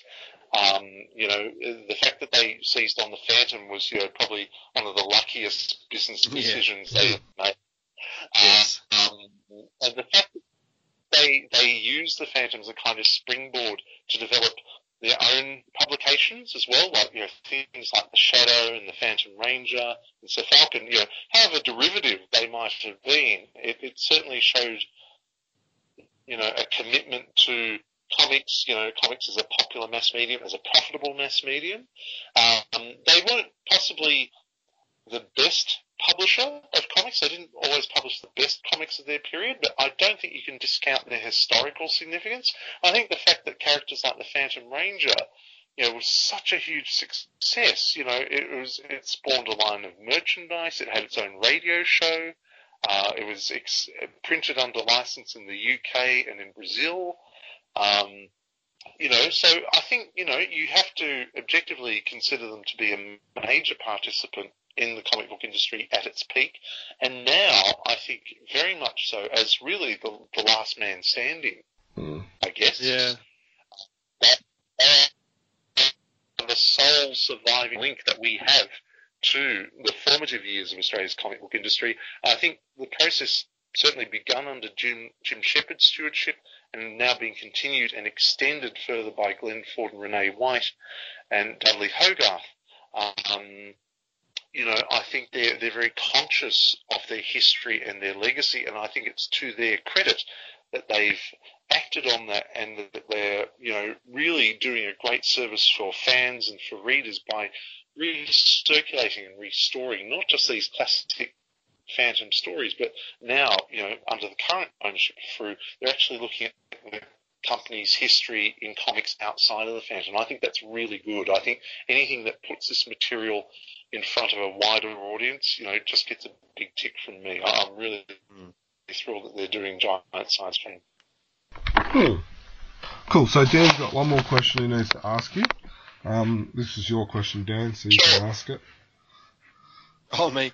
I'm a little bit worried for you, Kevin. You've called your book The Phantom Unmasked, America's first superhero. We all know the old jungle saying that he who looks upon the face of the unmasked phantom dies a horrible death. You're not worried about that at all? Look, so far my health is okay. I will admit I've got a head cold I can't quite shake. I don't know if this is the curse that's coming to haunt me. Look, I'm just hoping that, if I draw the good mark on the inside of my left wrist with a pen, that might stave off the curse. Very good. So must say thank you for joining us. It was a blast talking about the Phantom and the history from around the world and in Australia and stuff. Before we do go, must give you the opportunity to tell us how people can buy the book, and then also give you the opportunity to say any thank yous and stuff like that for people who have helped you in the past past number of years. Oh, right, okay. Look, in terms of buying the book, you can certainly order it online from Amazon.com. It is available, even though the official publication date is the 15th of November. I've already had friends here who've bought copies online, so you can do that. I actually don't know if there's a wholesale distributor for the book in Australia. I'm assuming, outlets like QBD, which have posted the preview online, they might be getting copies from a local distributor. I'm sorry, I wish I had that information for you. I feel remiss not being able to tell you that. I might post something, maybe on 24 Chamber or something. But for the first instance, yes, certainly Amazon.com would be the place to go there. How many people to thank? Gosh, look, there's been so many people I have thanked in print. In the thesis, I think my acknowledgements paid section ran for about 4 pages. And I think, similarly with the book, it runs to about 2 or 3 pages. Obviously, I'd like to thank my wife, Sophia, for putting up with me, generally, and in particular for the duration of my thesis and working on the book. I'd want to thank Caroline Cox, my initial editor at University of Iowa Press, for helping me hammer this book into what I think is to really good shape, turning a thesis into hopefully an accessible book. I should probably also thank Andreas Eriksson, particularly from Sweden. Yep. He did a lot of groundwork for me, putting me in touch with a lot of the original Team Phantom and creators who I interviewed in Sweden for my thesis as well. So he should definitely get a tip of the hat there. I'd also want to thank the nearly 600 Phantom fans from Australia, India, Sweden, and other countries as well, who participated in the survey. I think, my thesis and the subsequent book are as good as they are in a great deal due to their input. And the fact that they were so willing to volunteer their time and memories and information with me, I can't thank them enough. I can't thank enough all the people multiple fan clubs, websites such as Chronicle Chamber, who did so much to promote the the online survey when it came out. That was really great. It was having my own PR army, going out there and spreading the word. So thanks to all the comic shops and websites who did that. Look, I could go on for hours, but I won't. If you want to find out who else I thanked, let me just close by saying 3 words. Of course, and we in Australia, I don't think it is going to be available until the 15th. By the look of things, and we're both hanging out for it, so we're very, very keen to buy it and read it, and we've just scratched the surface tonight. I think it's been quite a long conversation, but I still feel like there's just so much to explore, and I really can't wait to read the book and educate myself just that bit more. Definitely. Fantastic. Thank you both for having me on the podcast. I know this has been a long time coming, but it's been an absolute pleasure talking to you both. And I hope your listeners enjoy the discussion. And I hope you enjoy the book too. I'm sure we will. Thank you for joining us. It was a real pleasure having you. And from me too. Thanks very much, Kevin. No problem. Thank you, Jermaine. Thank you, Dan. It's been an absolute thrill.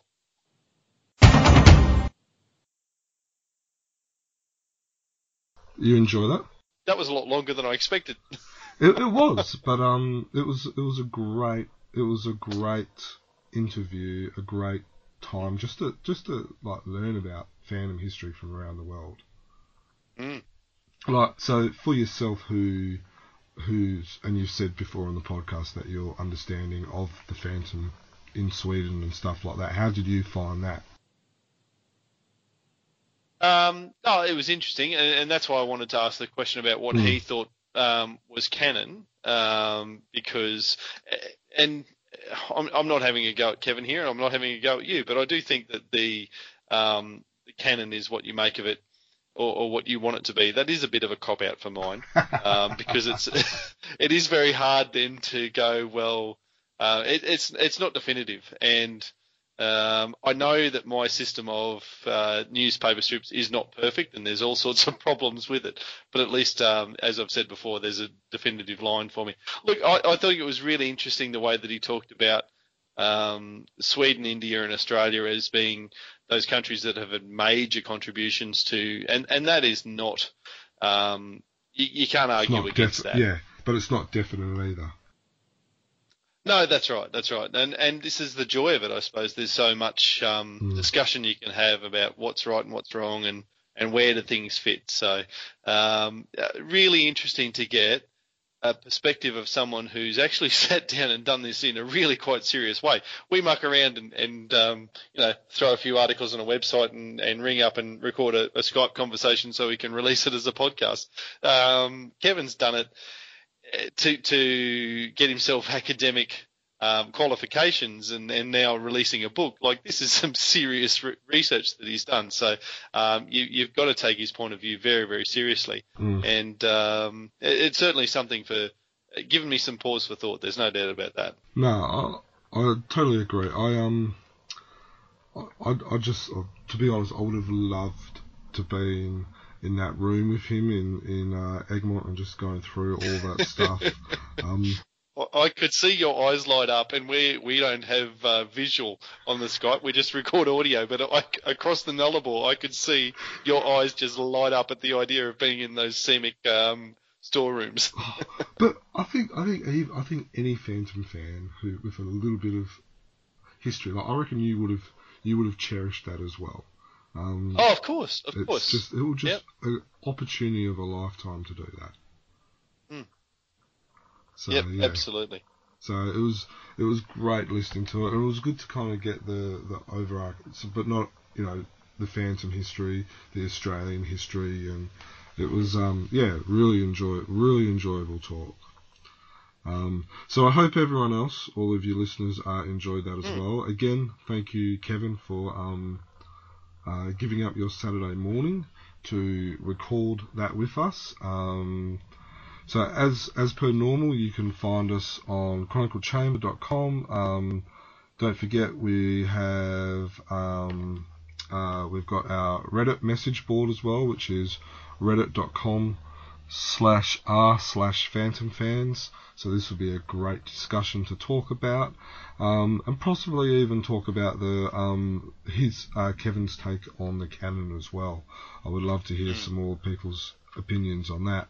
You can also find us on social media. So you've got Facebook, you've got Twitter, you've got what else do we do? YouTube as well. And then probably also we need to give a special mention to Patreon. We have to say thank you to a couple of people who have donated recently, which has allowed us to go up in a new level. So it means we can have more Phantom content, and all our wives groaned at that, but we're excited about that, so that's an exciting development. And of course, you can find us on iTunes as well as your Android podcast subscribers. So thank you again to our listeners for listening to us, for Kevin for joining us, for everyone who has participated with Patreon and stuff like that. Big shout out to you guys as well. Dan, thank you for joining us. Hope you enjoyed yourself, and until next time, happy phantoming. Happy phantoming. 500. Thank you again for joining us. Sorry about the technical difficulties halfway through and the exorcism at the beginning. That's quite alright. Thank you for staying up so late there. I should let you guys go and get some shut-eye now. Oh, we're actually going to record another podcast. You're just a pair of machines. No, it's actually a bit crafty because we're starting to cop a little bit of flack from our families about you're always down there recording another podcast, so we figure if we record 2 in a night, we should be able to buy ourselves a weekend back with the families. Exactly. Yeah. No, you need to build up your stocks with the family, guys. So that's a good. That's it. Strategy. Well done. Good. Remember, as my mother-in-law says, "Happy wife, happy life." Yes. That's it. Yes. So true. As only mother-in-laws can say. So true. Good on you. I've really enjoyed that. That was absolutely fascinating. Thank you so much. Very, very. It's been my pleasure. No, thank you. I'm glad it was worth the wait. Absolutely. Definitely. 500 years ago, he washed ashore the sole survivor of a shipwreck, and upon the skull of the man who killed his dad, he said, "I'm mad, I must eradicate piracy, injustice and cruelty, and all my sons will follow me, so evildoers will believe that this man cannot die." The Phantom! The ghost who walks. The Phantom! Enemies beware, the Phantom's always there, but you won't find the Phantom. He finds you.